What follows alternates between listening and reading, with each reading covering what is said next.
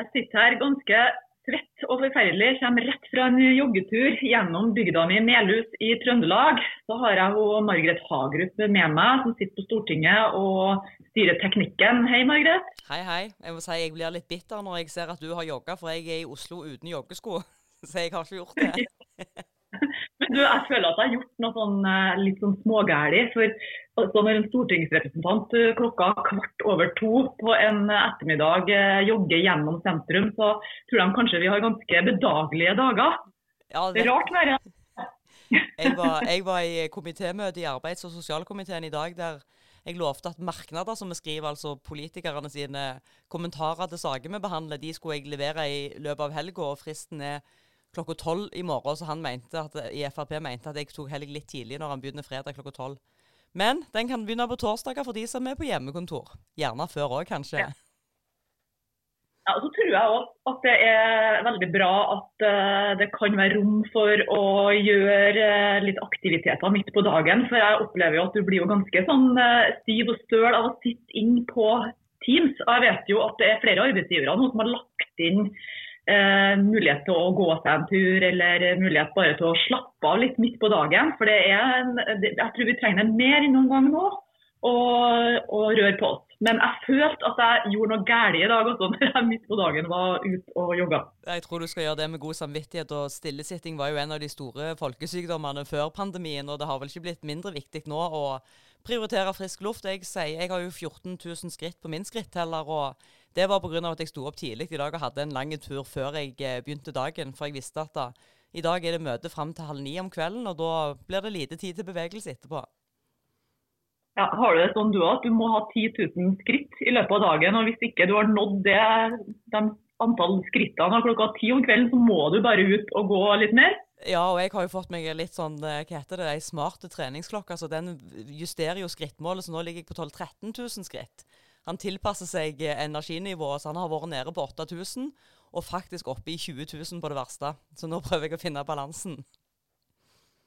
Så det er lurt å ordne seg med skritteller og med klokke også?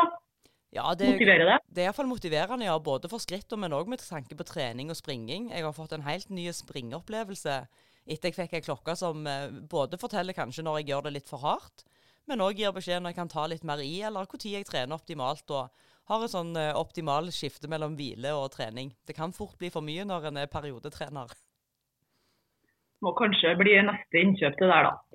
I dag så har jo jeg begynt dagen klokka 8, bare for å skryte av det. Jeg har begynt med en debatt i Bondelaget klokka 8 om blant annet bærekraft og klima og en og andre. Og i dag har jo også Stortinget debattert klimaplanen.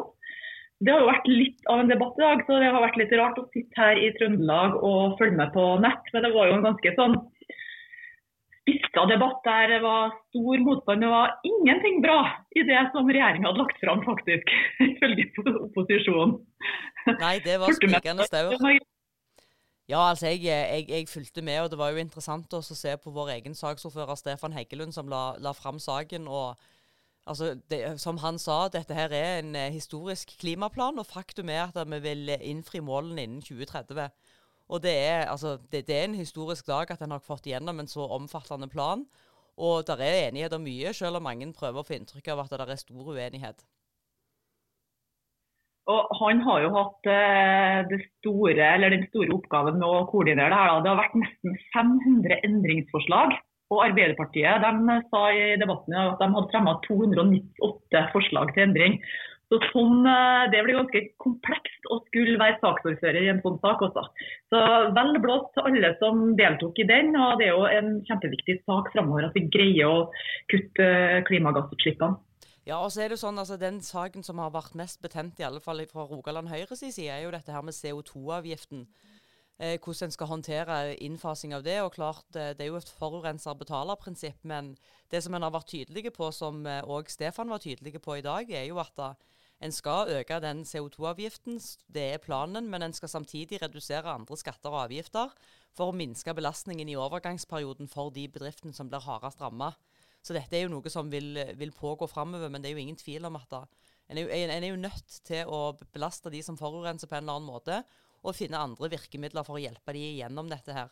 Og innenfor fiskeri og havbruk for eksempel, så det jo blant annet gjort endringer i Enova også nå for å hjelpe de til å kunne omstille seg. Så en prøver jo hele tiden å gjøre viktige justeringer, men retningsvalget uansett viktig, og CO2-avgiften nok kommet for å bli. Så må vi finne ut hvordan vi kan implementere den på en best mulig måte i god dialog med næringslivet og de som berørte.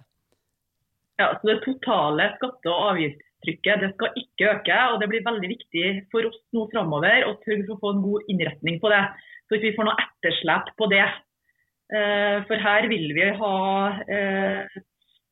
virksomheter og et næringsliv som greier å innfri de her målene og greier denne omstillingen, og at de ikke bikker over ende for at vi skattlegger det. Og da vi jo inne på det som du begynte denne diskusjonen med klimaplanen og landbruket, og det som du var på i dag. De jo også en viktig bidragsyter i dette arbeidet. Ja, altså landbruket, skog bare i seg selv, tar jo opp omtrent 50% av alt klimagassutslipp i Norge. Så det jo en enorm motor. Så vi må sørge for å få til en bærekraftig avvirkning av skog.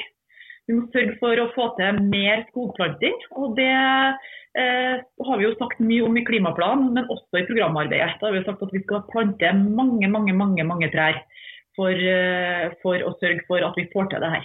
Vi har mange gode skogpolitikere i Høyre-gruppa, det ingen tvil om det. Og en liten digresjon da, men når jeg var i Brussel i fjor, var innom og besøkte der på studiereise, så var jo finnene litt oppgitt over at Norge ikke var medlemmer av EU, for det var ikke så mange land som var opptatt av skog. For det jo ikke så mange land som har store skogareal. Så finnene savner oss i det internasjonale samarbeidet, og så vi kan gjerne bli medlemmer i EU etter hvert. Kanskje litt fjernere drøm, men skal vi tenke skog, så kan det være lurt. Vi skal i hvert fall sørge for å forsvare EØS. Det det ingen tvil om. Vi vet jo nå at Senterpartiet ønsker jo ut av EØS-avtalen, SV og Rødt akkurat det samme. Og Arbeiderpartiet har vært litt sånn åpen for å se på noen endringer der. Så det her en viktig sak for oss i Høyre i valgkampen å holde fast på at EØS det åpner markedene for mye av næringsvirksomheten vår, særlig i distriktene.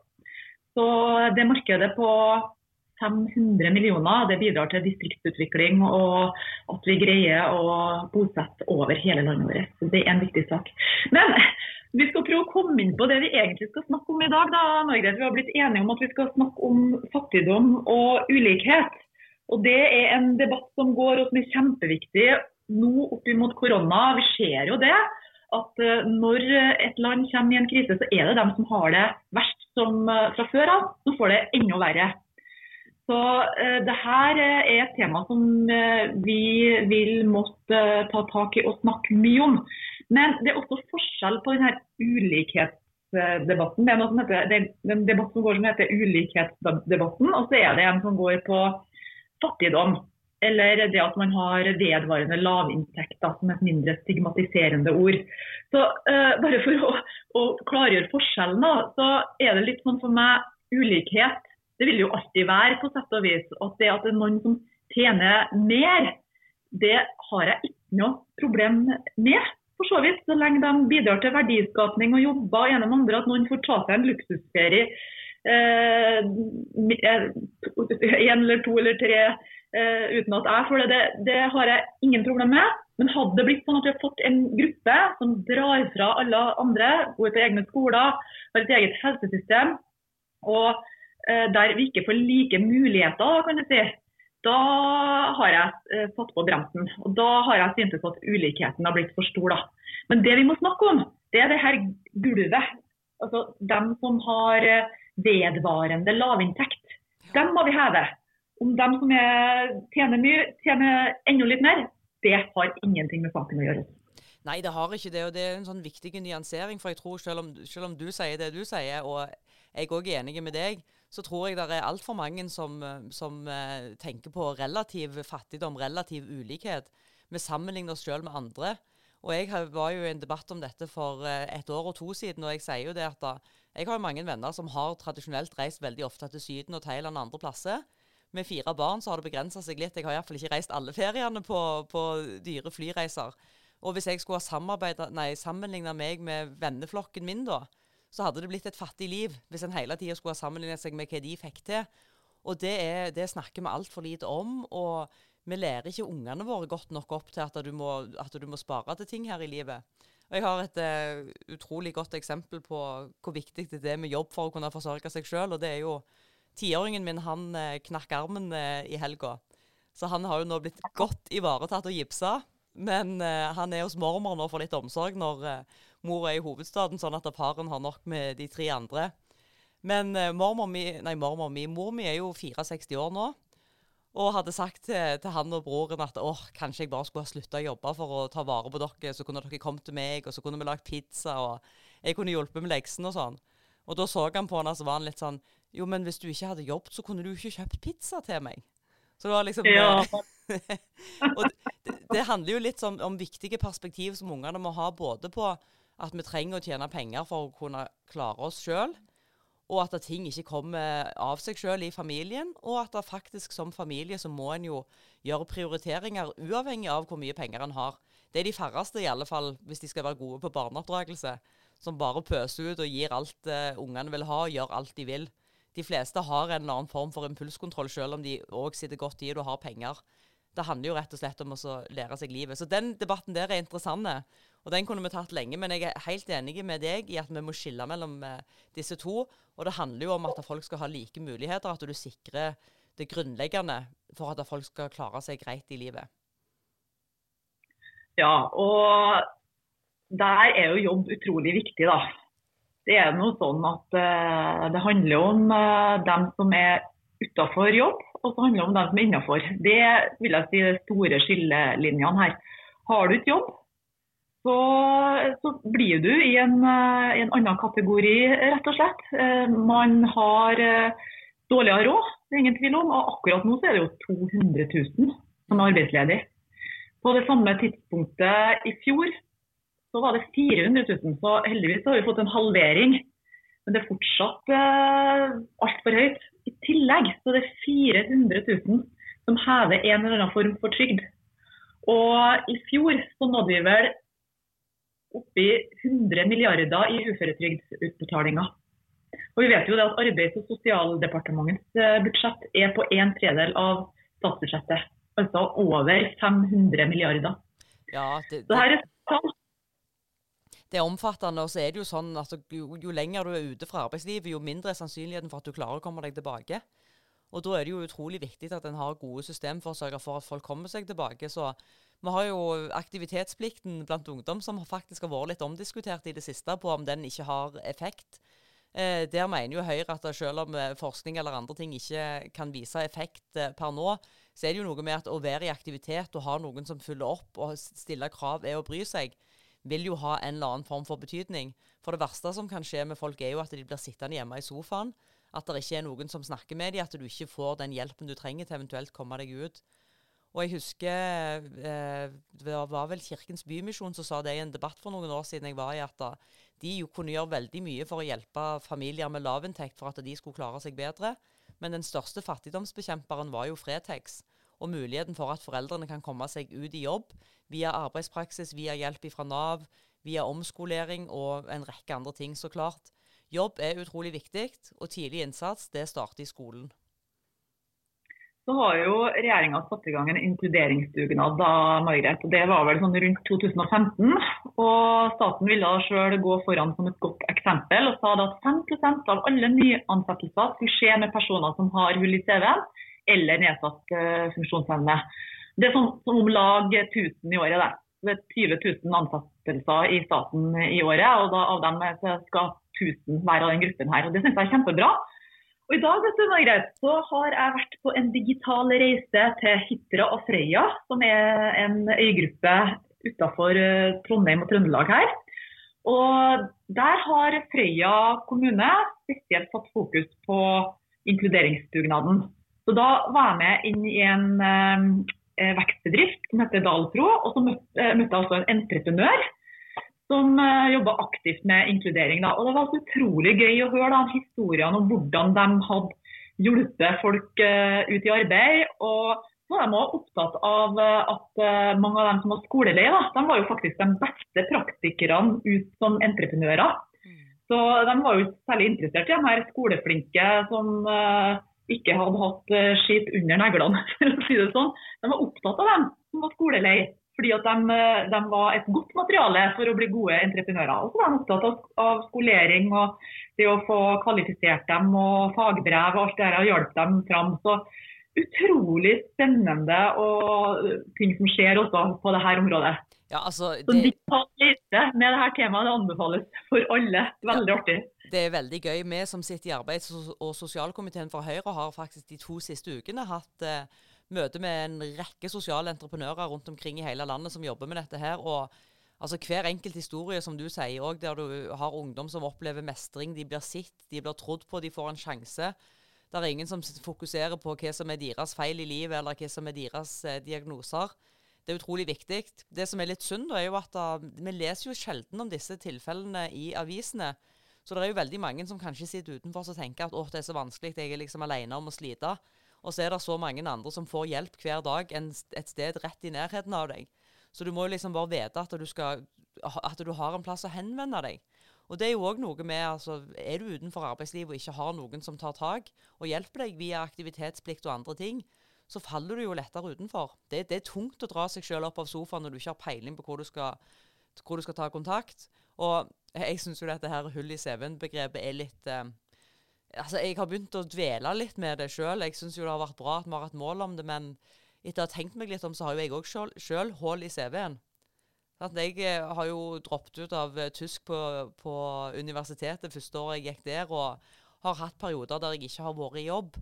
Så det der med også, altså ikke stigmatisere folk og sette folk i gruppe da. Hvem er denne her prosenten med hull i CV-en?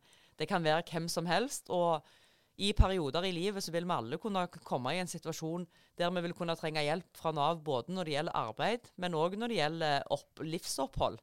Altså dette med både sosialhjelp, Nav har noe som heter nødhjelp, som er noe du kan få hvis du trenger øyeblikkelig hjelp til å kjøpe mat til familien. Og det er veldig mange ordninger hos Nav, og det er jo sånn at Nav er ikke en plass som er forbeholdt for de og de som er sånn og sånn. Nav er jo en del av velferdsstaten vår som skal ta vare på oss, og i gode tider så jobber jo vi å prøve å bidra til velferdsstaten, men i de periodene vi ikke klarer å bidra, så skal alle vite at Nav er en plass der man kan gå. Og det tror jeg er et viktig poeng som også Torbjørn Røe Isaksen, som er arbeids- og sosialminister, løftet i Stortinget denne uka her, at det er ikke flaut å gå på Nav, og Nav er der for oss alle, både i gode tider og i vonde tider, og det skal ikke være dumt å gå til de og spørre om hjelp. Det tror jeg er et viktig budskap nå. Det er veldig viktig å dvele ved hvilke ord og begreper vi bruker også. Som du sier, hull i CV-en kan bli litt sånn forslitt, og inkluderingsdugnaden nå har blitt ansett som et begrep som kanskje ikke er så positivt for alle. Altså, dugnad er positivt for meg, sånn sett vi vil jo bidra inn. Men for den som må inkluderes, så kan det være litt sånn passifiserende at ja, man trenger å bli hjulpet. Er man ikke en kapasitet? Og det tror jeg nok, det bildet der er det litt viktig å snu, fordi at mange av dem som er på Nav nå, de er en stor kapasitet bare de har fått muligheten. Ja, så prøv seg. Nettopp, og inkluderingsdugnaden fortrenger jo også litt verdien av mangfold. Sant? Vi sitter jo i Høyres kvinnenettverk og ivrer jo for at vi kvinner skal få lov å drive med selvrealisering gjennom å være i arbeidslivet. Men det er veldig mange grupper som sliter med dette her. Og det der med å se verdien av mangfold, en skal ikke kvotere inn kvinner eller andre bare for at de skal få lov å få en sjanse. Det er jo for at en faktisk får bedre verdiskaping, en får bedre miljø, en får bedre resultater. Og der er til og med forskning som viser dette her. Men måten vi snakker om ting på gjør at folk kanskje ikke kjenner seg igjen i det. Og du snakket om Nav og naving. Altså jeg har jo vært navar 4 ganger når jeg har fått barn. Det er jo en naturlig bit av livet å oppsøke Nav når du skal ha permisjon og sånn.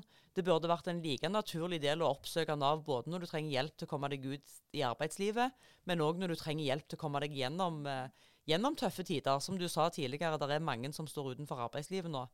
Vi har Fattighuset, vi har Kirkens Bymisjon, vi har veldig mange som gjør en kjempejobb i tillegg til Nav. Men vi må ikke glemme at Nav er jo grunnpilaren i velferdssamfunnet vårt, og han er der for alle.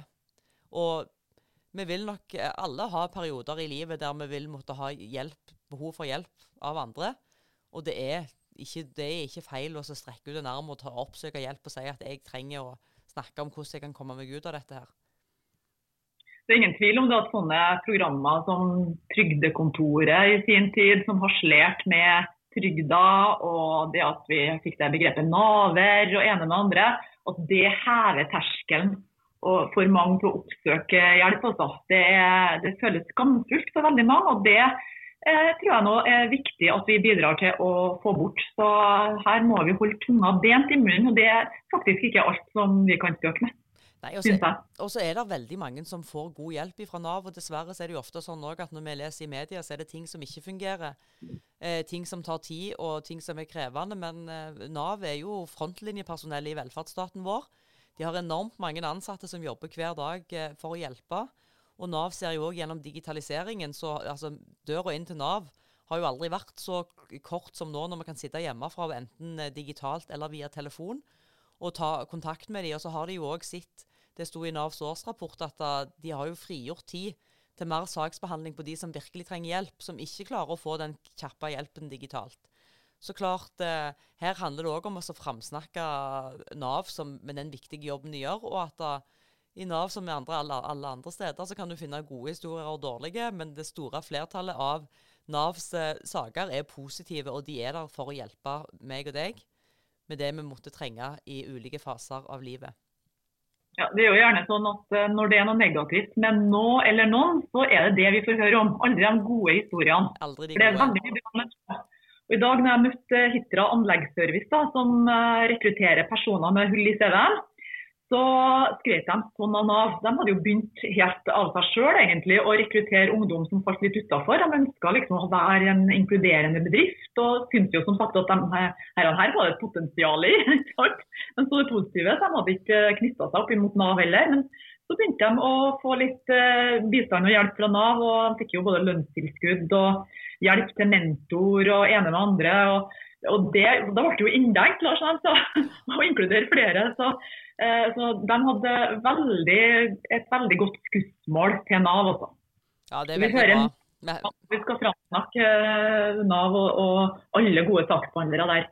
Det skal vi absolutt. Og da er vi jo ferdige med det faktum at den viktigste veien ut av lavinntekt er arbeid.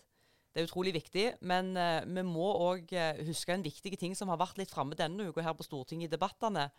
Og det er jo at med asylsøkerne som kom for 5 år siden, har jo også gjort at andel med lavinntekt er mye større, og det visste en allerede da.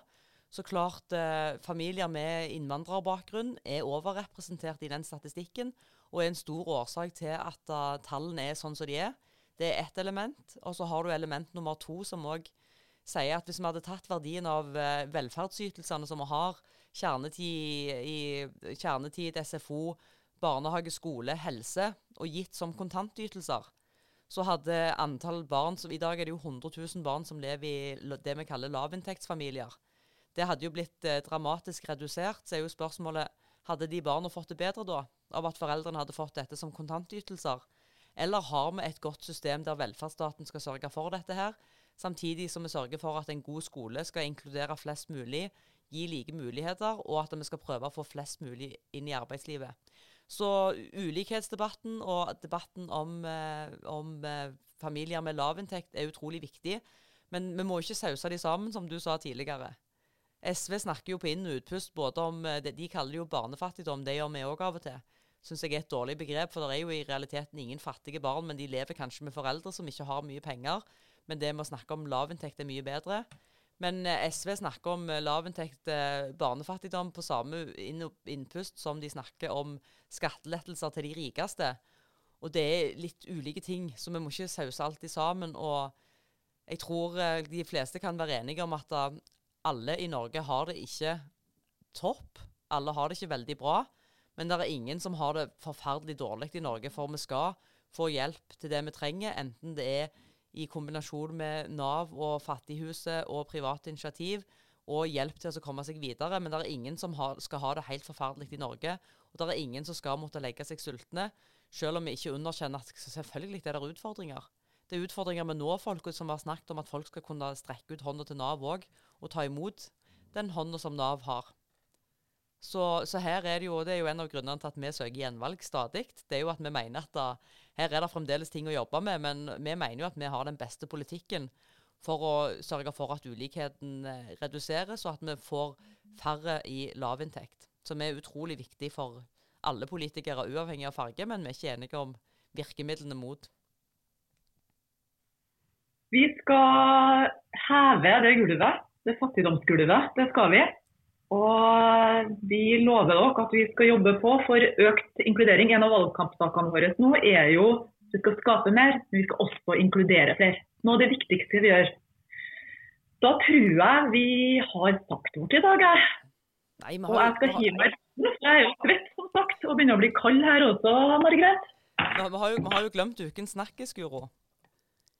Det noe snakkes av uka her? Jeg lever jo sikkert litt avsondret fra dere andre, men du har kanskje fanget opp noe, du som på Stortinget? Ja, altså, jeg jo litt bekymret av å høre at du ikke har fått med deg ukas snakkes, for da det sånn, du på vei ut av det politiske liv? Følger du ikke med? Dette trodde jeg trodde alle som var i boblen fikk med seg dette her. Nei, altså, det var en sak vel som kom på NRK i går, tror jeg det var, om Høyre-politikere som har skrevet land og strand om mine 3 største bekymringer. Jobben, skolen og helsen.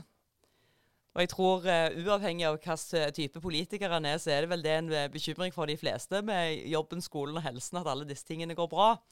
Men grunnen til at dette har blitt en snakkes var jo at NRK lagde en sak der de har tatt bilder av en rekke av våre kolleger som har tilnærmet identiske innlegg som sendt rundt omkring til lokalavisene. Og jeg tror kanskje grunnen til at det ble mest omdiskutert at de jo skrevet i jeg-form. Og jeg pleier jo å skrive alle mine innlegg nesten i jeg-form, for jeg synes ofte det greit å relatere det til egne ting. Men det hender jo ofte at vi deler på innlegg som politikere, og jeg husker en av de første tingene jeg fikk høre av Erna når jeg kom inn i gruppa, var jo at vi må bare stjele av hverandre. Er det noen som har skrevet noe godt, så kan det gjentas, så klart. En viktig del av politikken jo å få gjennom budskapet. Altså grunnen til at vi snakker om skape mer og inkludere flere, jo at vi vil at folk skal ha et etterlatt inntrykk av at dette Høyre. Så at det vanlig at vi deler på innlegg og sender de rundt hvis de gode, det tror jeg vi skal være helt ærlige på. Det gjelder jo både Høyre og andre. Og vi som sitter i landbruksnettverket har vel også sendt videre innlegg som vi synes har funket veldig bra hos oss, og sagt at her kan dere velge om dere vil sende det i eget navn til lokalavisen, eller du kan ha med meg som har skrevet det, men det har ikke noe større formening om det. Så det en vanlig praksis, men ting kan blåses veldig opp i media, og klart, jeg tror nok det med at de var skrevet i jeg-form, var det som var ankepunktet, at en tenker at det her, ja. Det var kanskje litt sånn personlige innlegg også der, Margrethe. At det var litt mer sånn, jeg har sittet i påsken og tenkt og spekulert over skolen og helsen og alt det her, så det var det helt det. Men jeg veldig for at vi må dele Arbeiderpartiet, og alle ser jeg jo har veldig sånn likelydende leserinnlegg som man sender litt sånn land og strand, så det noe litt sånn... det jo noe som vi ser i alle partier, rett og slett. Så det ble jo kanskje blåst om som vel stort det her da, Margrethe. Ja, det gjør nok det, men jeg har jo brukt påsken min til å ligge på sofaen og gjøre minst mulig, men jeg har jo fått en god idé nå til å prøve å få på noen av mine innlegg. Jeg har jo skrevet en kronikk sammen med Finn Tordarsson, som leder av Høyrefunk. Han jo bedriftsleder fra Sandefjord, han døv og har da startet sine egne bedrifter, for han var jo utestengt fra arbeidslivet, for folk tenkte at han ikke var kompetent siden han var døv. Han var jo en av de som opplevde å være i jobbintervju der personen som intervjuet sa at det var bare til å avslutte, for vi leger ikke butikk her. Men vi har skrevet et innlegg sammen som har titelen «Hva ditt handicap?», og det handler jo om at kvinner i knapt 100 år har hatt muligheten til å være i jobb uten at det at du gift en oppsigelsesgrunn. Så det har skjedd veldig mye på den fronten, men det et innlegg vi har prøvd overalt i alle aviser og alle kanaler. Jeg har ikke fått det på, men kanskje jeg skal sende det rundt nå til alle våre kolleger og så be om at de kan dele sin bekymring for at vi må bli bedre på inkludering i arbeidslivet, så får vi litt fart på det. Men Margrethe, dine innlegg lar seg aldri mangfoldiggjøre og dele, for de så personlige, mange av dem, at det sant det. Den som gives over å gjøre det, har i hvert fall mistet sin troverdighet, tror jeg. Det litt morsomt, vi må bare avslutte med det at vi lager jo en del PowerPointer også, som politiker. Det er jo sånn mangfoldig liv, og jeg har jo av og til fått spørsmål om jeg kan dele en PowerPoint som jeg har lagt på et tema, og da er det sånn, ja, jeg kan gjerne det, men 80% av flansjene har et bilde av meg på, så det kan bli litt vanskelig. Det blir litt mye selfier også av og til. Det blir det. Vi er for deling, det er vi. Så må vi gjøre det innenfor noen rimelighetens grenser her. Ja, men vi må skape mer, inkludere flere, og kanskje dele enda mer, for nå er det valgkamp. Det er det.